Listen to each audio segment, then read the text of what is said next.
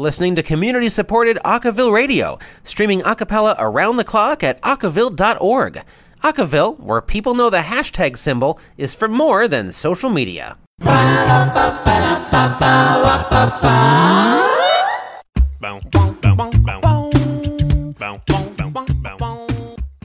At the top of the hour this hour, the new school year is underway and SoJam is coming a lot sooner than you'd think. The event starts on November 2nd in Durham, North Carolina. The headliners have been announced and audiences will be treated to the sounds of Voice Play and North Carolina natives Transit, who were ACA Open finalists in 2017. The instructor list has also been released and includes Mel Danicki, Alex Green, Kevin Guest, Alice McNulty, Evan Feist, Mark Silverberg, Richard Steiner, Michael Wingate, Craig Simonetti, and a whole lot more. It's going to be one incredible weekend. Get your passes now at sojam.net.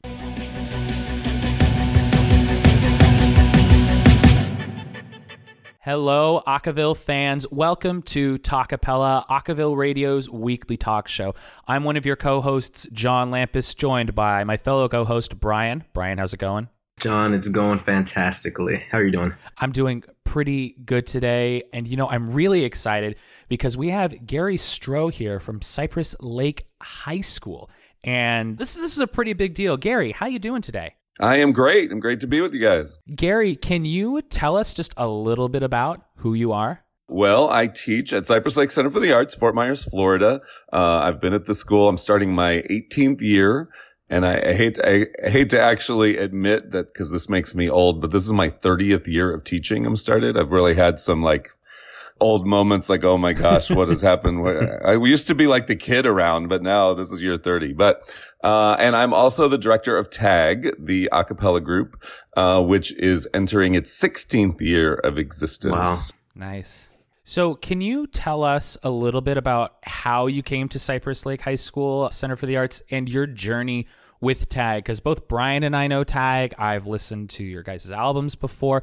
But for listeners who might not know you guys, can you tell us a little bit about your experience with TAG, starting it, all that stuff? Yeah, I came to Cypress 18 years ago. I actually was a high school band director for a bunch of years. Oh, wow. And then in college, I did both band and vocal and choir.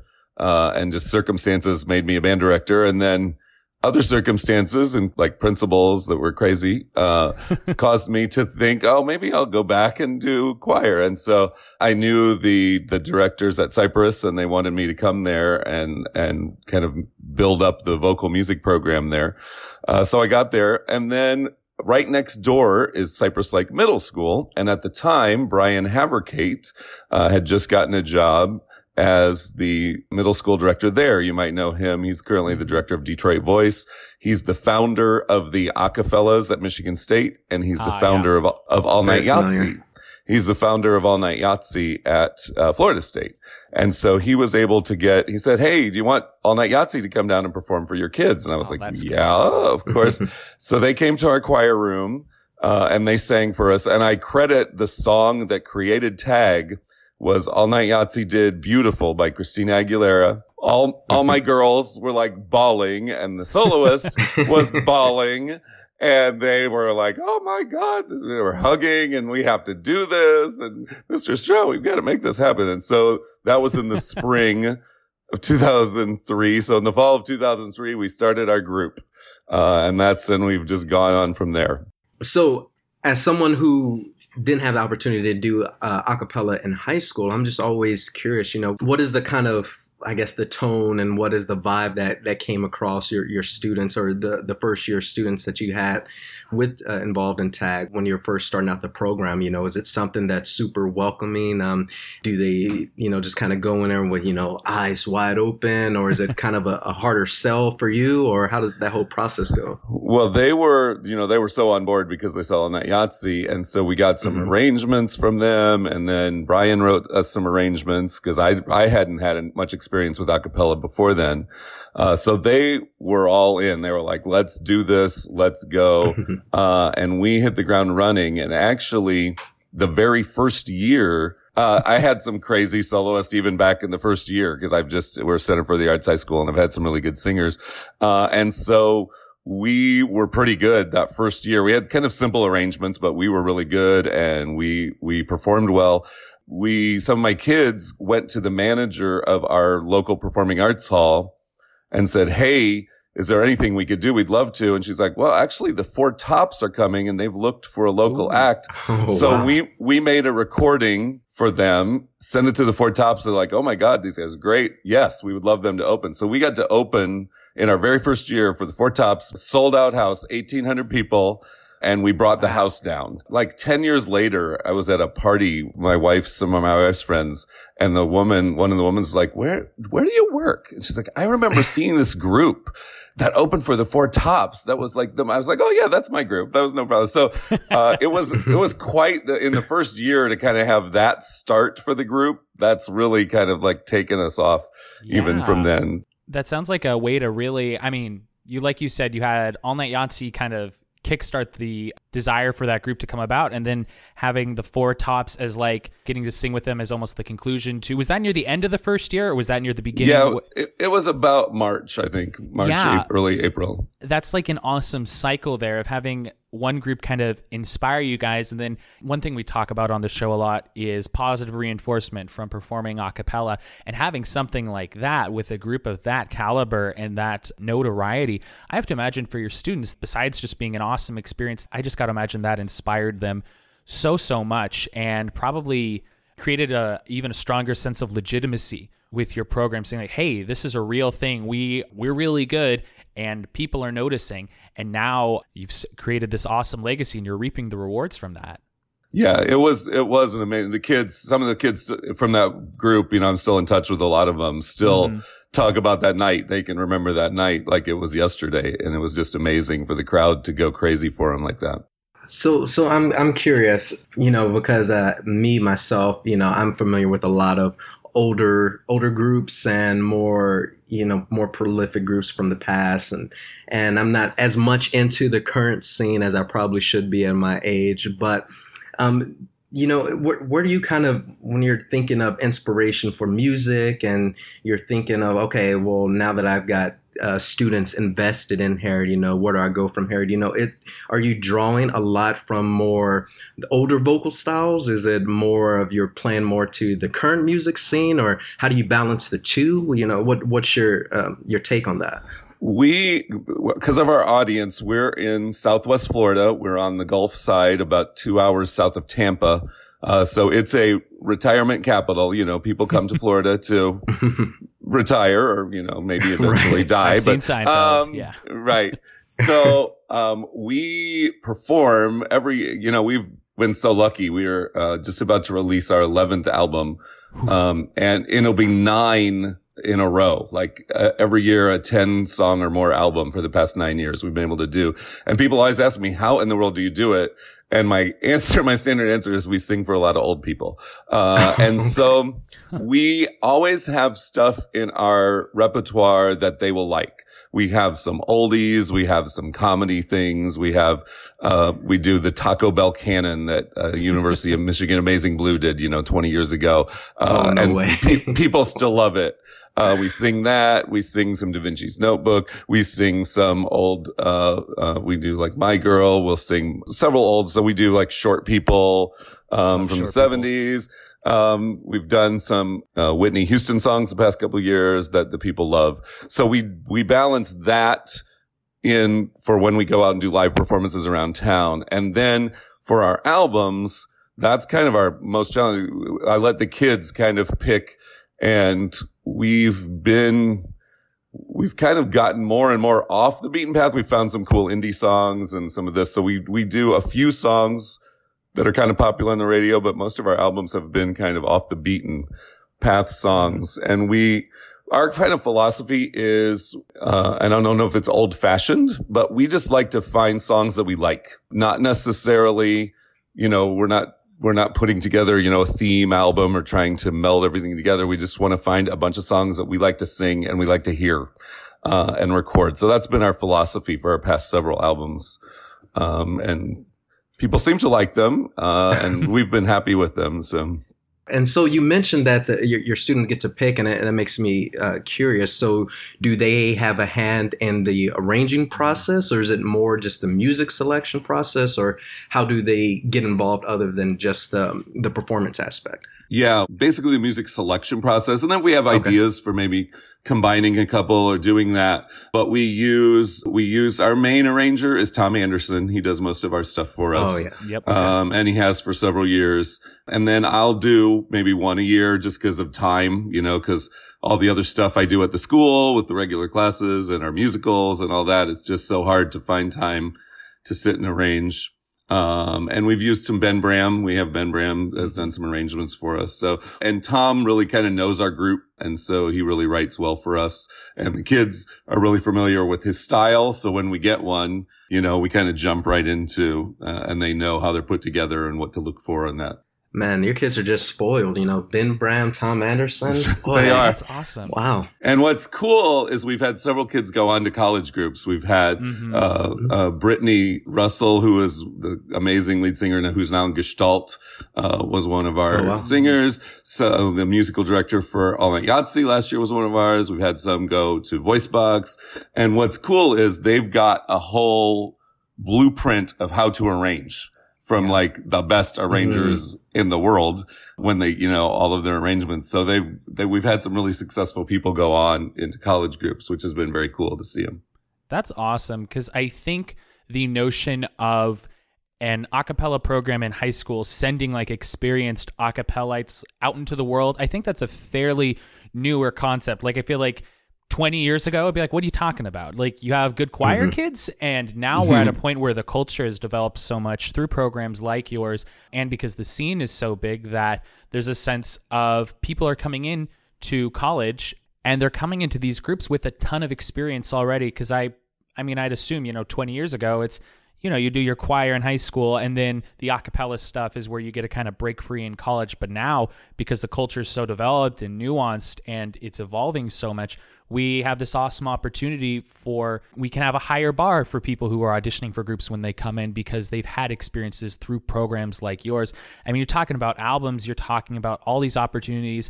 I really just want to know, how do you do all this? How does it work? What is the day-to-day running of TAG, of the a cappella group? Well, here's where everybody is like, what? TAG is an after-school group, and we meet one time a week for 2.5 hours. Wow. That's and impressive. So the kids, you're not lying to us on the show, right? I am not. I swear, my hand is raised.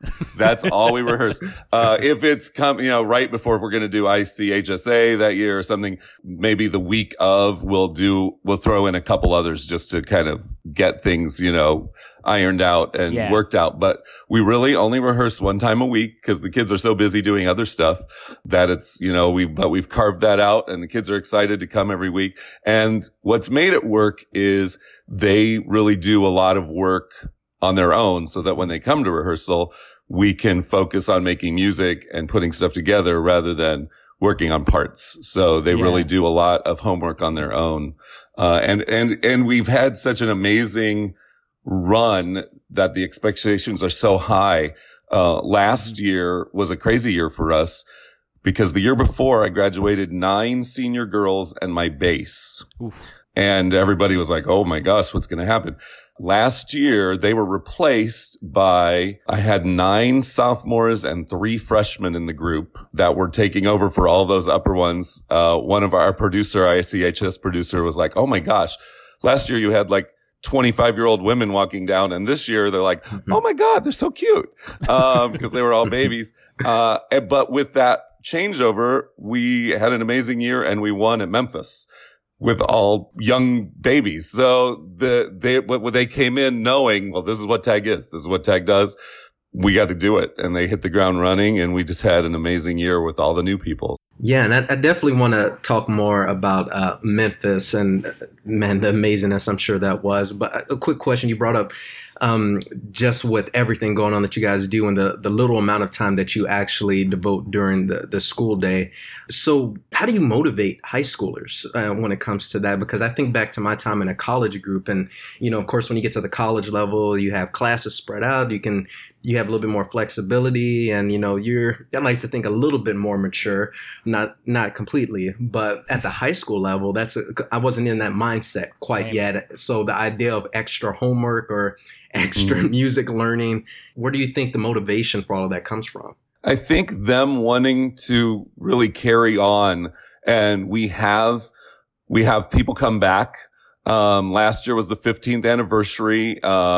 We really celebrated all of the members of the group, and some people have come back, and they've seen that. And so they really kind of embrace the fact that we have something special, that very few, and we're at a level that very few groups are at, and they really do their part to maintain it. And I push them and try to motivate them, but a lot of it, I think, is their own intrinsic motivation for really wanting to maintain what we have and keep things going. That makes a lot of sense. Something Brian and I talk about pretty often on the show is group culture and group motivation, and especially a sense of investment. Because Brian and I both started groups when we were in undergrad, and something we both ran into is okay, how do we get people invested in this? Because we're asking them, if we're just inviting them in, we're asking them to invest in an idea that has no products to show for it yet. We're promising them it'll be awesome. You'll get to do all this. You'll get to have all these fun opportunities, but it's still asking them to kind of trust us. But what you're afforded the opportunity to do, because obviously now TAG has been around so long, is they trust and are inspired by what the group has been. It's a program that becomes self-sustaining because you guys have had so much success. I mean, just from what you're saying, it sounds like the kids have a deep understanding of this is TAG. It's not like when I go up to people in choir and I'm like, hey, I'm going to start this group. I don't have a name for it yet. We could sing at this thing or whatever. There's obviously a difference there in one is an idea and one is thoroughly established with a lot to show for it. So I think it's really awesome that this is a group that's more than a group, but it is a culture. And the fact that the kids understand that, it's self-sustaining, and they know what they have to do. So that's great. And I think that's what we really search for. Brian and I definitely searched for when starting our own college groups, that they become more than just groups. And I think it's really inspiring to see high schoolers do this, because so often we talk about a cappella just as a college art. So this is really inspiring for me, and I'd say I'll speak for Brian as well, because as group founders, this is really cool to see something come so far and feed back in on itself. Yeah, and I'm really lucky, and I love being along for the ride and seeing what they can do, and also keeping track of all of our previous members. And kind of one of our threads is that I don't know if you were familiar with any of the songs of Gabrielle McAfee that we've done, Stay Gold, Burn It Down, Run With It. Yeah. They've been on Voices Only. And she wrote 2 new songs for us this year. She's been out of the group for a few years.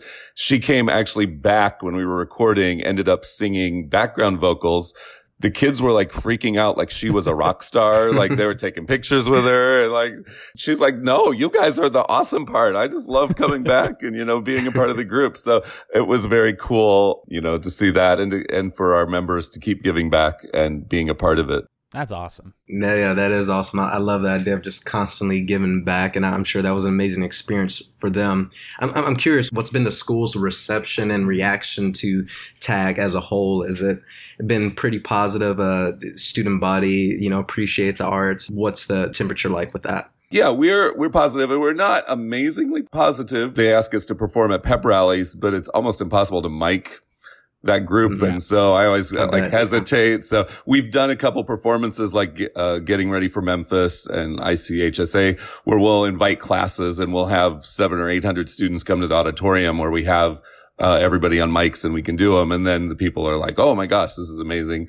And people are always looking forward. September is usually when we release the album. So all the kids are excited that the new album's about coming out. So there's a lot of buzz on campus about that as well. That's awesome. And I really want to dive into this even more. We do have to take a quick break. We're going to pass it over to Amanda Tran for her segment, Notable Coverage. This is John and Brian talking with Gary Stroh of TAG, and we're going to be right back.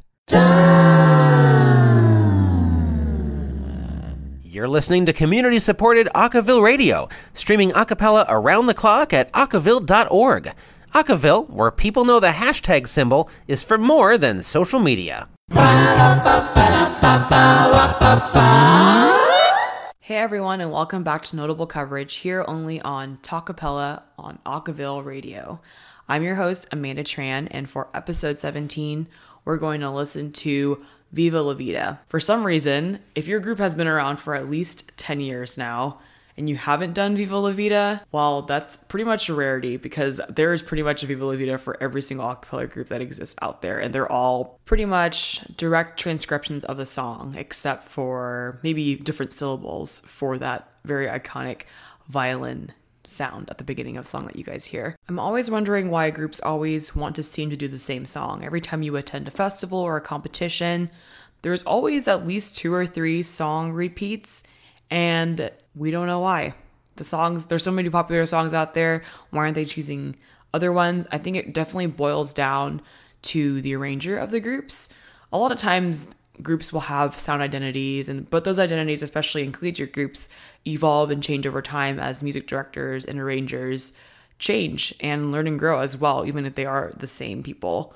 That being said, when you are in the process of choosing a song to arrange, you have to take into consideration so many factors: how many people in your group, the voice parts, the ability of your singers, their ability to emote, their ability to give dynamic and feeling to the songs, and also just your own imagination and creative spark within each of the songs. You may hear a song on the radio and you get really inspired by it, or you just hear a song and you're like, that would be super easy to arrange.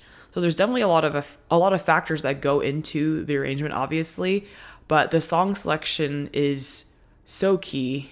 For a song as iconic and memorable as Viva La Vida, I think it's very hard to create an arrangement that brings a unique and creative spin to the song. If you change it too much, it doesn't sound like the song anymore.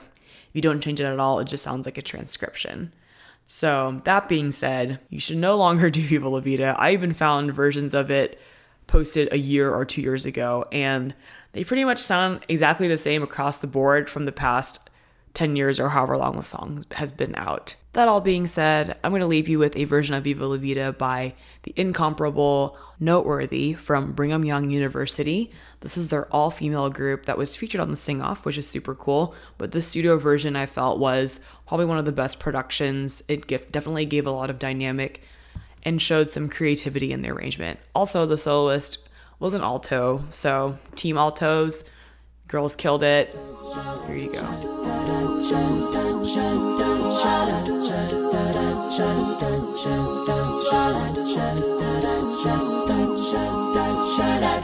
I used to rule the world. Seas would rise when I gave the word. Now in the morning I sleep alone. Sweep the streets I used to own.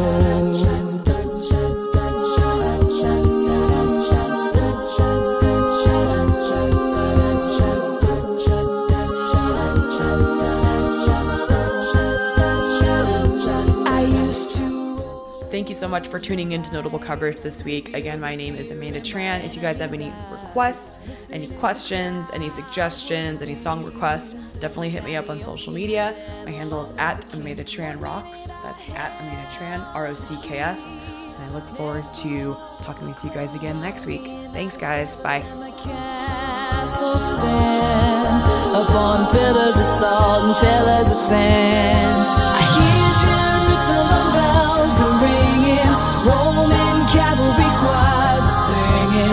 Viva Mira, sword and shield. And welcome back to Talkapella. Thanks for joining us. We've been having an exciting show today. We've had Gary Stroh, the director of TAG at Cypress Lake High School, join us today and talk about the high school a cappella scene, which is so refreshing and something new that we don't often get a chance to discuss on the show. So just to kind of kick things back off, Gary, I'm just curious. TAG is an interesting a cappella group name.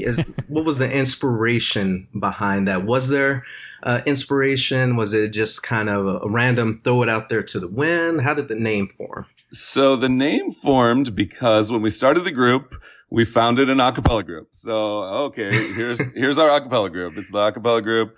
We have a cappella group rehearsal. The a cappella group's going to perform. And we're like, okay, we got to come up with a name. So lots of suggestions, nothing the group ever led. This continued for a long time. Every rehearsal, I'd be like, hey, we have to have a name. It's because we started to go out and perform something. Like, we got to have a name when we go out. And then we talked about the Four Tops thing came, and we still did not have a name. And we performed, we brought the house down. And so I'm like, guys, that's our name. We cannot change it at this point because everybody knows the a cappella group is who performed at the Four Tops. We are stuck with that name. You were so lame that you couldn't come up with a name. That's now it. So we're not any a cappella group, however. We're the a cappella group. And then we discovered, a few weeks later that, well, that kind of makes tag. We can play around with that a lot. So it went from there, but it was our own lack of inspiration and ability to come up with a music pun that led to tag. That's hilarious. I think that's the first story I've ever heard of a group's name being decided just kind of on default, just like, well, this is what you guys reduced us to. So that's really hilarious. That's what it is.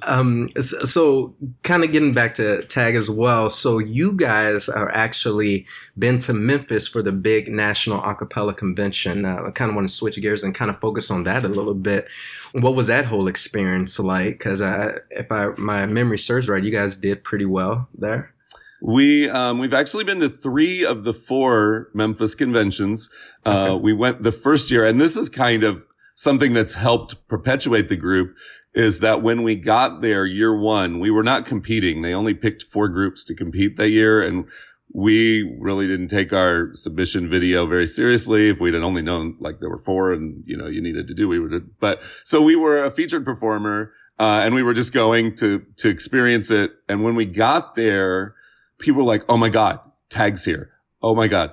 I can't believe it. And we met TK, who I don't know if you know from Casa. Oh, yeah. And he's like, oh my gosh, I love tag. This is so amazing that you're here. And they were just like, what? People know us? I can't even believe this. So that was kind of the first time they got like on a national level, people know who we are and like appreciate what we do. And so then the second year we went, we competed and we finished 3rd. We lost to Vocal Rush because everybody loses to Vocal Rush. And then this past year we went and competed again and were able to come out on top. So kind of our first national win and the check for $5,000, which that wasn't too bad either. So I'm really curious. You're talking about having a national reputation. How do these kids handle that, and here's the big thing, and I'm speaking from experience here, how do you not let this stardom go to their heads? Because most of the people in the a cappella group / show choir in my high school, they got in as juniors, and because they just needed more basses that year, I got in as a sophomore, and my head just ballooned, and I had the biggest ego, and it took years to just kind of get it back down to regular size. I'm really curious how you manage this national reputation that tag has and how that affects the group. I think when we are with the group, we never really talk about it. When we go places, they'll get recognized and they're like excited. But when on a day-to-day rehearsal, we don't ever talk about it. And I am constantly like every year when I start the year, okay, this year I'm going to praise more because I'm not that big of a praise. I'm like, okay, we got to work on this. Okay, we got to work on this. Okay, we got to work on this. So I'm not the big, okay, oh my God, you guys are amazing. Oh my God, that was the best thing I've ever heard. So maybe that kind of helps beat them down a little bit when we're at home. And then when we go out and they're really good, then they can appreciate the other people, appreciating them. But we haven't dealt with it that much at home, I guess, fortunately. I've had some really big personalities and we've dealt with lots of issues with that, but never, the big head and oh my gosh, we're so famous, we don't have to do much. So I've been able to kind of keep that away from them. So nice. Yeah, I bet that's. Oh, excuse me, I just lost my train of thought. That was really weird. Oh, dude, see, I don't ever have one, so that's... Oh, okay, then that's pretty easy then. I try to avoid them myself. Yes. No, that's impressive that, you guys are able to kind of stay grounded in that sense. And like you said, now mention the group while you guys are there, even though, it's just, the scene is growing even for high school groups. And it's just impressive when, you can take a group who's kind of making waves and, still keep them humble at the end of the day. And so I'm curious, staying on topic with the National Acapella Convention, what's the process like when you guys are preparing for a thing of this magnitude? Do you guys do anything differently in regards to rehearsals? Does the group prep differently, or, what goes into the process? We really didn't prep much differently. We just kind of go through and we pick a set that we think will be good. Again, I think sometimes we're outdated, but it seemed like when we were at the finals in New York City 2 years ago, we were the only one with like a traditional, like come out with a big fun opener and then do a heartbreaking ballad and then open and then close. Everybody was doing spoken word and starting with ballads and ending with ballads. And I was like, oh gosh, are we like old fashioned? Has time passed us by? But last year, when we went to Memphis, our set was pretty well received. And so we were excited about that. We're also, I'm not the biggest competition person. Like, really? I'm not a big rah. I'm like pretty laid back when it comes to that. So I'm not, oh my God, we got to win this. Oh my God. I just want to go have experiences. So we're always like, when we go to the ICHSA, we're the ones that we go out and like visit the other groups and say hi. And the kids like to, cause I'm like, we want to be the friendly group. We want to be the ones that, we talk to everybody. We try to make new friends, cause that's what it's about. Like meeting other people, that's, you want to sing with. And sing for. So we've hosted the ICHSA, the quarterfinal the past couple of years. And we've gotten like the groups together before it in a big circle and gotten them to like sing something not from their set for each other, just for fun and for the kids to go crazy. And my kids went crazy for other groups and they went crazy for us. And we just thought it was a cool experience. So I think that's another factor, is that I'm not like, okay, we got to do this, because this is what the judges want. This is what we just try to be good and do what we do. It's never been like a huge thing for me, just not my personality. I think that makes a lot of sense. And I really like hearing that, because in talking with Aaron, again, the founder of Acaville, I actually wrote a whole paper for grad school about like how a cappella came to be more and more popular, just looking at a lot of sources. And you look at things like Glee, which, while not a cappella, still kind of set the mood a little bit. The sing-off, ICCA is getting bigger. It's a lot of these things are focused around competition. And the things that kind of brought on a cappella, Aaron put it, they were kind of legitimized because they were a competition. And I always kind of wondered, like, how much does that affect groups sometimes? Do they not feel legitimate if they're not winning? How does it affect group morale? How does that affect, especially, and this is the big one here, which you touched on, how do we interact with other groups? I know the two a cappella groups / show choirs in my town, they were always at each other's throats. There's a lot of toxic culture between them. So I think it's really great that you're actively encouraging your students to make those connections with other groups, because competitions are fun, but that's not the only thing a cappella is about. And I feel like the culture as a whole is not moving away, because we all still love the ICCAs and ICHSAs, but I think more and more people are recognizing, like, hey, this is not the only thing. Having fun doing what we're doing and sharing it with other people, that's how this art is going to sustain itself. Because you can win all the competitions you want, but if no one likes each other and if everyone's at each other's throats, whether you're in the same group, across countries, opposing groups in the same small Oregon town, that's not a sustainable model. So I think it's really great to hear. And it's the same thing with the albums, with making sure they don't have big heads, ego and all that stuff. You're not just taking care of them as competitors, and you're taking care of them as students and as people. And that's something that I think can easily fall by the wayside, especially when it's, you're in crunch time. It's like, we have the ICHSAs tomorrow and we don't have that key change down. I think it's so easy for a cappella groups, and I find myself doing this, to get militaristic or just like mechanical. So I think it's really great that with the stuff you're saying, there's still a heart to it. And that, I think, is a much better motivator than we have to win.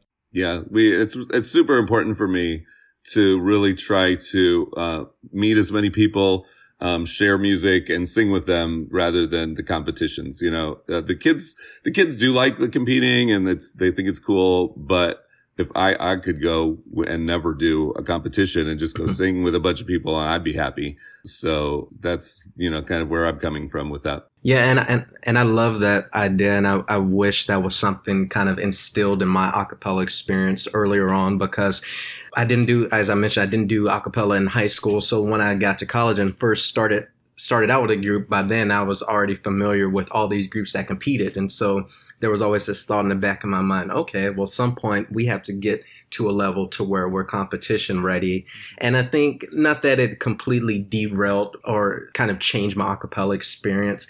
It took a lot longer for me to focus more on just, how do you create these bonds in this group, just to have this culture of loving what we're doing, loving the performance aspect of it, loving just the art at the end of the day. And so it's so refreshing to hear that someone is out there doing this, for students at an age before the collegiate level. So that's truly impressive. And we always make sure, we'll do our competition set of the 3 songs, but we have usually 15 to 20 songs that we're ready to go do by, November, December, so that we can go out and sing for somebody from anywhere from, 20 minutes to an hour if they want them, and have the whole repertoire. So we don't just focus on the 3. It's really important that we do a whole bunch of different music, give a bunch of kids different, a chance to solo in front of the group, and just to sing as much music as possible. I would go insane if we just worked on 3 songs forever. So, that's why we just try to sing as much as possible and go out and do that. Absolutely. The music educator in me is so curious. How do you structure rehearsals? You said you have 2.5 hours once a week. How do you fit all those songs in there? You said again that the kids do a lot of work on their own, and that's great. And obviously that's a byproduct of the journey you've kind of taken us on, telling us about how the group has grown and how it kind of folds back in on itself, inspiring itself. But just almost on like a technical level, how do you do rehearsals? We'll, start out, we'll do some warm-ups, we'll sing something fun, that we know. And then usually I'll say, okay, I really want to focus on maybe these 3 songs this week, really spend some time, get those up, and then we'll tear them down, we'll put them together. Tom Anderson writes lots of, trios that work. So then we'll work together with the trio. Okay, you guys go off, the rhythm section. You guys work on this. I want to work on this counter melody trio, and we'll do that. So they really are tuned into listening to those things. And then we'll bring them back, put them together, and we just kind of break down the pieces. And then we like to end with going back and touching up some pieces that we haven't sung for a while. So we kind of keep everything fresh as we go on. And then we'll do a couple big, on Saturday, at the beginning of the year, we do a big retreat. So Saturday, we're going to do a 1 to 8, rehearsal, and we're going to have fun, and we're going to bond, and we're going to sing a lot. We usually do it out on Sanibel Island, but I don't know if you've heard the National Water Lake Okeechobee releases. We have all sorts of algae and red tide, so it's not cool to be on the beach. So we're doing it at a country club where there's a pool. So we'll swim, nice. We'll sing in the pool for old people that are around the pool. We'll practice, we'll bond, we'll, do some stuff. So we do that at the beginning of the year just to kind of get as many tunes up as possible. And then we just kind of attack them as we go through. And then when we get on and we're thinking about choreo and that kind of stuff, then we'll devote, more of the rehearsals to those. But that's kind of how we break them down. And I'm curious, do all of your students sight read, or are they more of the auditory type learners? Or yeah, we sight read. I make my kids sight read all the time in classes at our school. There's an amazing program that any high school director Sight that's Reading listening Factory? needs to do. SightReadingFactory.com. My kids have I do subscriptions for them. So, my kids have a weekly assignment, and it gets harder and harder as we go through the year, to really push them. It's not my most fun, hour or 2 hours every weekend grading them, but the benefits that it gets are really amazing. And we've been able to do, a lot more complicated music because they are kind of on board. And there's some of those rhythms you just can't sight read, you got to do it the old fashioned kind of pound them in, but lots of stuff, we can read the basics and get the notes in and then, rough it in. So really giving them that background has helped a lot. That kind of warms my heart in a way. I'm getting ready to go into student teaching for high school choir, and I've been exposed to a lot of negative attitudes on both sides, from a cappella people not liking choir people, or choir people feeling like a cappella is too simple and not quote unquote real singing. So you lead the choir program at Cypress, is that correct? Yes. Yeah. Yes. So this is really great for me to hear that there is a functioning, flourishing choral program that has its roots in things like sight reading, things like repertoire, vocal building, all that stuff that informs the a cappella experience. Because Brian and I have had that conversation a couple of times about how easy it is for there to be that division between these two genres, between these two styles and these two cultures. So I think it's really awesome that because your kids are doing well in your, quote unquote day job, when they're in there when they're sight reading, when they're doing all that stuff, and it is making the a cappella better. And that's something I think more and more groups should recognize and take advantage of.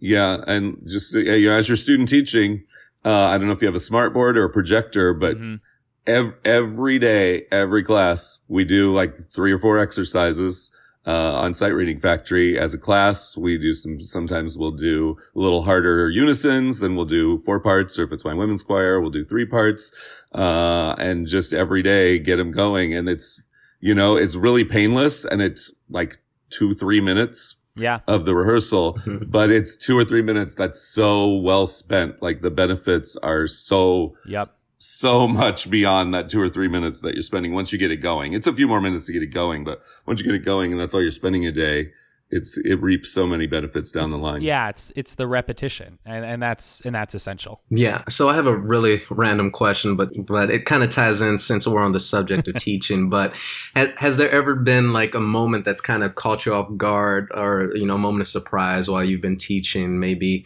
story sticks out in regards to something a student did, or maybe there was a moment where just like, wow, the group just really clicked. Or is there anything of the like for you? We've had, over the years, I've had several crazy moments. One time we were singing this piece, in my top choir called Saul, which is pipe organ, and it's kind of crazy. Saul, and there's this huge moment, and we live in the lightning capital of the world. Florida's the lightning capital of the world. Right at this huge moment, why do you persecute? There is like this insane, it must have been so close to the school, lightning crash, and all the kids are like, oh my God, what is it? I don't know, has God hurt us? What is going on with this piece? So, that's one of the crazy moments. There's another crazy moment where I thought it might be a good idea that when I first got to Cypress, there were no seated risers in the room, and a 50-person choir was on 4 rows. They couldn't see me. So I got inspired. So I jumped up on the piano bench, and I'm conducting on the piano bench. And, so like the tenors needed help. So I jumped down and played a couple notes on the piano. And then I jumped back onto the piano bench, and my foot went a little too far back. Lose it. I come down forward. Could see, if there would have been a video, I'm sure my head was no more than an inch from the keyboard, as I went by, but I didn't hit anything. And I went on the floor, and they all stopped singing, and they're like silence, like, oh my God, I think Mr. Stroh just died. And so then I stand up and I'm like, thank you very much. I bow. And then they're like crying and they're dying. And so that story has lived like today. That was 18 years ago. That story's lived today. So, we have these little things, and, they live forever, when you do crazy stuff, and, it's fun to remember. Absolutely. That's great. And I think we all appreciate those moments a lot, as just kind of little moments of hilarity that live on beyond us. So we're going to take one more quick break. As we wind down this episode, we're going to pass it on over to Erin McCullough with her segment Across the Pond. And then we're going to be right back here on Talkapella with John, Brian, and Gary. You're listening to community-supported Acaville Radio, streaming a cappella around the clock on our app, on TuneIn Radio, and online at acaville.org.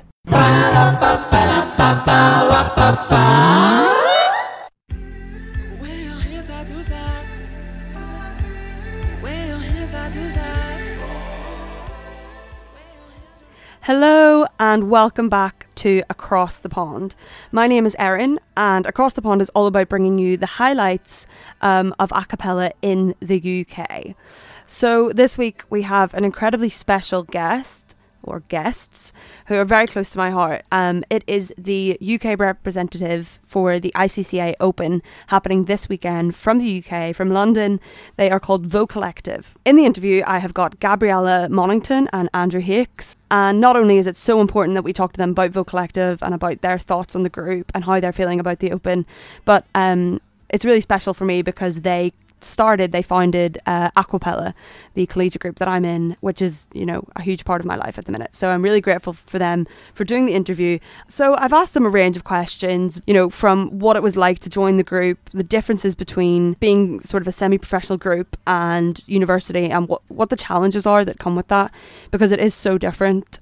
Everything from the way you operate to how your music sounds, how you fund things, everything is completely different to university life. So I've sort of picked their brains on that a bit, and I've asked them how they're feeling for this weekend, how their set is going, and all the good parts of Vo Collective.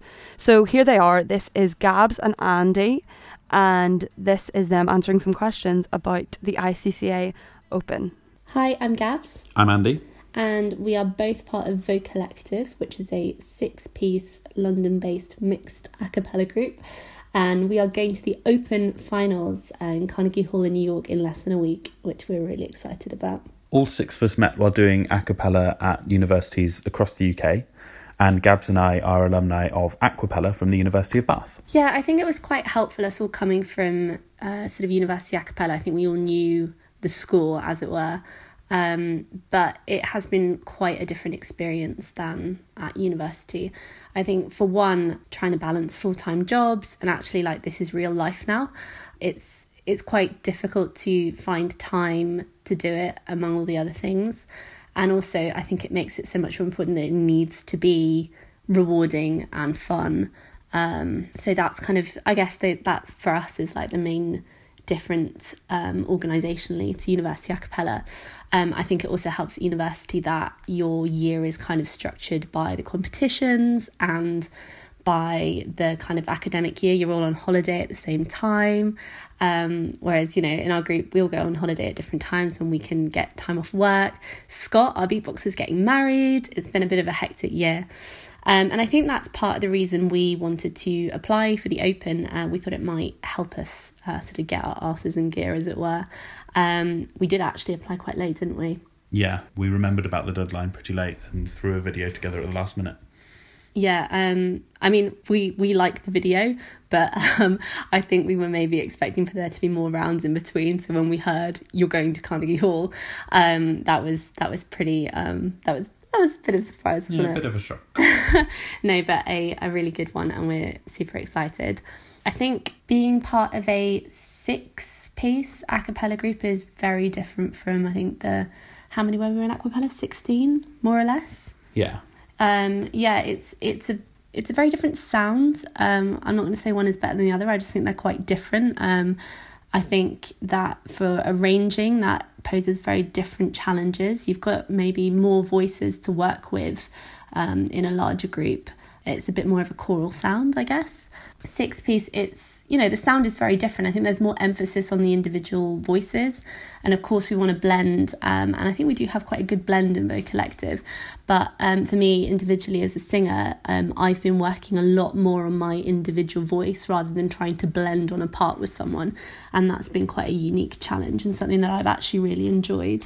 Yeah, it's definitely more challenging in terms of arranging, and there's more pressure in terms of your part because you've got no one to hide behind, but it also gives you a bit more freedom in the part that you're singing, particularly bass lines. You can mess around a bit more and stuff like that. So it's now a week until finals day, and the nerves have been ramping up a little bit the last couple of weeks. It's been getting very real. Yeah, we're having a little bit of a quieter final week in the run-up to competition than I think expected. Unfortunately, 2 of the girls have flu. We hope they get better soon. And as I mentioned before, Scott, our beatboxer, has just gone up to Scotland to get married. We're super excited for him. Congratulations, Scott. He is arriving day of competition in into New York. We hope that will go smoothly. I'm sure it'll be fine. But yeah, we're excited. Yeah, we're really happy with our set, so everything's going to be fine. And this is a pretty special opportunity to go and sing in Carnegie Hall, so we want to go out there and have as much fun as possible. So thank you so much to Gabs and Andy for coming on for an interview on Across the Pond. We want to wish them the absolute best of luck. Personally, Gabs and Andy have done so much for me and for Aquapella, the group, and I know that they've instilled all of those incredible values and a great work ethic within Vocal Collective as well, and I can only wish them the absolute best of luck, and I hope they have an amazing time. Just a quick story, when Aquapella were in New York for the ICCA finals a couple of years ago, Gabs and Andy came and surprised us there, which was unbelievable, and it was so wonderful to have them. So we won't be there physically, but we're with you there in spirit. Have the absolute best time. Bye, until next week. And we're back on Talkapella. We've been having one incredible show with Gary Stroh. He is the director of TAG at Cypress Lake High School. And man, these stories and everything that we've been discussing in the high school realm has been completely awesome. So just to wrap up the show, as we have been doing per tradition, is we like to ask our guests, if they could offer one piece of advice to aspiring musicians, those in the a cappella community or the like, what would it be? So Gary, we pose this question to you. What advice would you offer? Well, I'd like to direct it to high school directors, especially some that may not be so sure if they want to try this crazy thing called a cappella. And my advice is give it a shot, even if it's just one song and it's 4 parts, because you always have some kid that can beatbox, so they can do that. And let the kids, because the kids will eat it up, and your audiences will eat it up, even if there's just one song on a concert. And them doing that, the process of singing a cappella, of using their ears, of hearing, is going to make them such a better singer in your program. I hear from lots of people that, I just don't know. It's too hard. They can't do it. But I think the exact opposite is the case, that by doing it, even starting at a simple level, when we started, our arrangements were just 4-part stuff. Now we're doing like insane ones that we shouldn't probably be doing, but we are. But just starting at that most simple level and letting the kids have success and have fun, and building really does nothing but help, your program, and will make them better singers, which will make your classical choirs, even better. And help build your numbers, as well. So I always just want everybody just to give it a shot, to try it. And there's so many people who are willing to help, and send you arrangements. Cause that, it's when I started, I was like, oh my gosh, where are we getting arrangements? So I've done a clinic at our Florida educators, and given out tons of arrangements and advice, resources where they could find them. So just to try it and get your kids into it, because it will make your overall program better. And so that's my advice to all the high school directors. Well said. I really appreciate hearing that as someone hopefully going to be a high school director in a year or so. So thank you, Gary, and thank you for coming on the show today. If people want to see what TAG is about, how could they do that? They can follow us on social media. We're at tag_Cypress, TAG_CYPRESS on everything, Facebook, Instagram, and Twitter. We're looking very forward to our Memphis video. We got the professional video. So if you want to see us, we have our Memphis videos from 2 years ago up, and hopefully in the next couple weeks we'll get our last year's Memphis video up that you can actually see TAG in action. And then if you have Apple Music or iTunes, we have 9 albums currently on there, and in the end of September, our 11th album is going to be released, and we're super excited about sharing our music with the world. Awesome. Thank you again so much, Gary, for coming on today. It was great hearing about TAG, about your journey and starting it and leading it to and making it the institution in a cappella it is today. So thank you again so much. Everybody, that is our episode. Brian, if people want to reach you find out where you are, send you wedding gifts, because someone's getting married here in a week. By the time this airs, I think congratulations. Thank you. Appreciate it. How can they do that, man? Where can they find you? Well, if you want to send me wedding gifts, just DM me on Twitter, and I'm sure I can provide you with an address. But you can always find me on Twitter Twitter at Brian_A05. And as always, please follow the different channels I run with College Acapella. Awesome. Everyone, if you want to find me, I'm always in the same place at John Lampus, JohnLampus on Twitter and Instagram. One more time, Gary, thank you so much for coming on today. It was really great to hear about TAG and see how it all came to be. So thank you again. Thank you. I had a great time. Awesome. Everybody, that's it for Talkapella this week. We'll be back same place, same time next week. And for everything acapella, please stay tuned.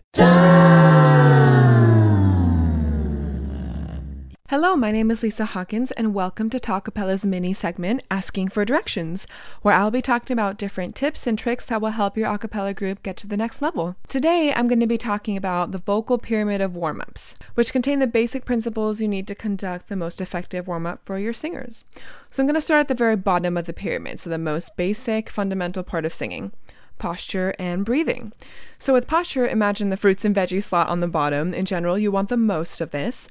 So before you even play your first note of warm-ups, make sure everyone's upright and relaxed, and that may mean that before you sing, you have them do a posture warm-up or a shakedown to get that tension out of their bodies that come from our stressful day-to-day lives. A shakedown is good, bending over or coming up slowly is another, or even a massage train where everyone's kind of massaging each other's shoulders. That's my personal favorite. And make sure no one is slouched on their phones, etc., because being on your computer or phone causes your neck and shoulders a lot of strain. And I know we do that a lot every day.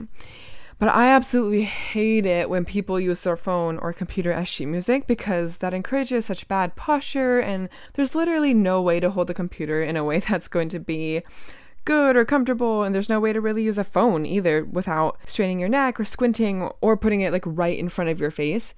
So I highly encourage not using those, but everyone has their tools. And next, breathing. We want our breathing to be steady and controlled, right? So warm-ups dictate what we're going to do and how we feel for that day. So I would not start with like a fast warm-up that may encourage your singers to take short, gaspy breaths at the beginning. But if you start with something a little bit more mellow that encourages low, deep breaths, they're more likely to be able to take that into their rehearsal even when the song is fast and requires shorter breaths. And breathing is the foundation for everything, and without it, everything else will kind of crumble, right? So with that, next up on the pyramid, we have registration. Registration is more or less different ranges of your voice. For example, we all have a chest voice and a head voice, or falsetto for guys. You all probably know this already, but why am I bringing this up for warm-ups? Well, because when you're singing a piece, we are oftentimes navigating our way through different registers based on what notes we are singing, and that can get pretty tricky or even straining if you aren't doing it right or if you're doing it too suddenly without warming up. So, highly recommend starting your warm-up with a descending line. This is something not a lot of people know. The reason for this is A, so your voice is not trying to go as high as it can right off the bat, but B, to navigate through your lower register to get to your low notes first. Typically, your lower registers are a little easier to navigate because we talk down there all day, but getting your voice used to that in the easiest way possible will help you later in the rehearsal because your singers probably won't be as tired. And then afterwards, you'll obviously go upwards and navigate your upper registers as well. So, after you've done that, next on the pyramid, we have resonance. Resonance in simple terms is basically how much tone and volume there is to your voice. Like for example, if someone has a particularly breathy or airy voice, they don't have a whole lot of resonance. There's too much air and not enough tone. Now in pop music, sometimes that's a stylistic thing, and that's totally cool, but when you're warming up, you kind of want to take those things out of the equation. And on the other hand, it is also possible to have too much resonance, where there's just too much tone. That just means that there isn't a good balance between tone and air, but an easy example of how you can apply resonance to warm-ups is just having everyone sing in unison on one note and maybe alternating some vowels, like E-A-O. This will allow you to basically pick out who doesn't have enough and who has too much resonance. The ones with too little will sound kind of like a leaky air valve, like there's just air leaking from somewhere, and that's probably the result of one of your singers being too airy. And the ones with too much resonance will stick out of the texture and not blend very well. I had a singer once who I just kept asking to sing quieter and quieter, but his voice was still sticking out of the texture, and I finally figured out that there's just too much resonance from him. And as a short-term solution, I just asked him to sing with a little bit more air to help his voice blend, and that actually kind of worked out. But finally, on top of the pyramid, we have diction. And although it may not be as important as when you're singing traditional classical music, people still want to understand what you're saying, right? It's essential for getting your message across, which is the whole point of a cappella.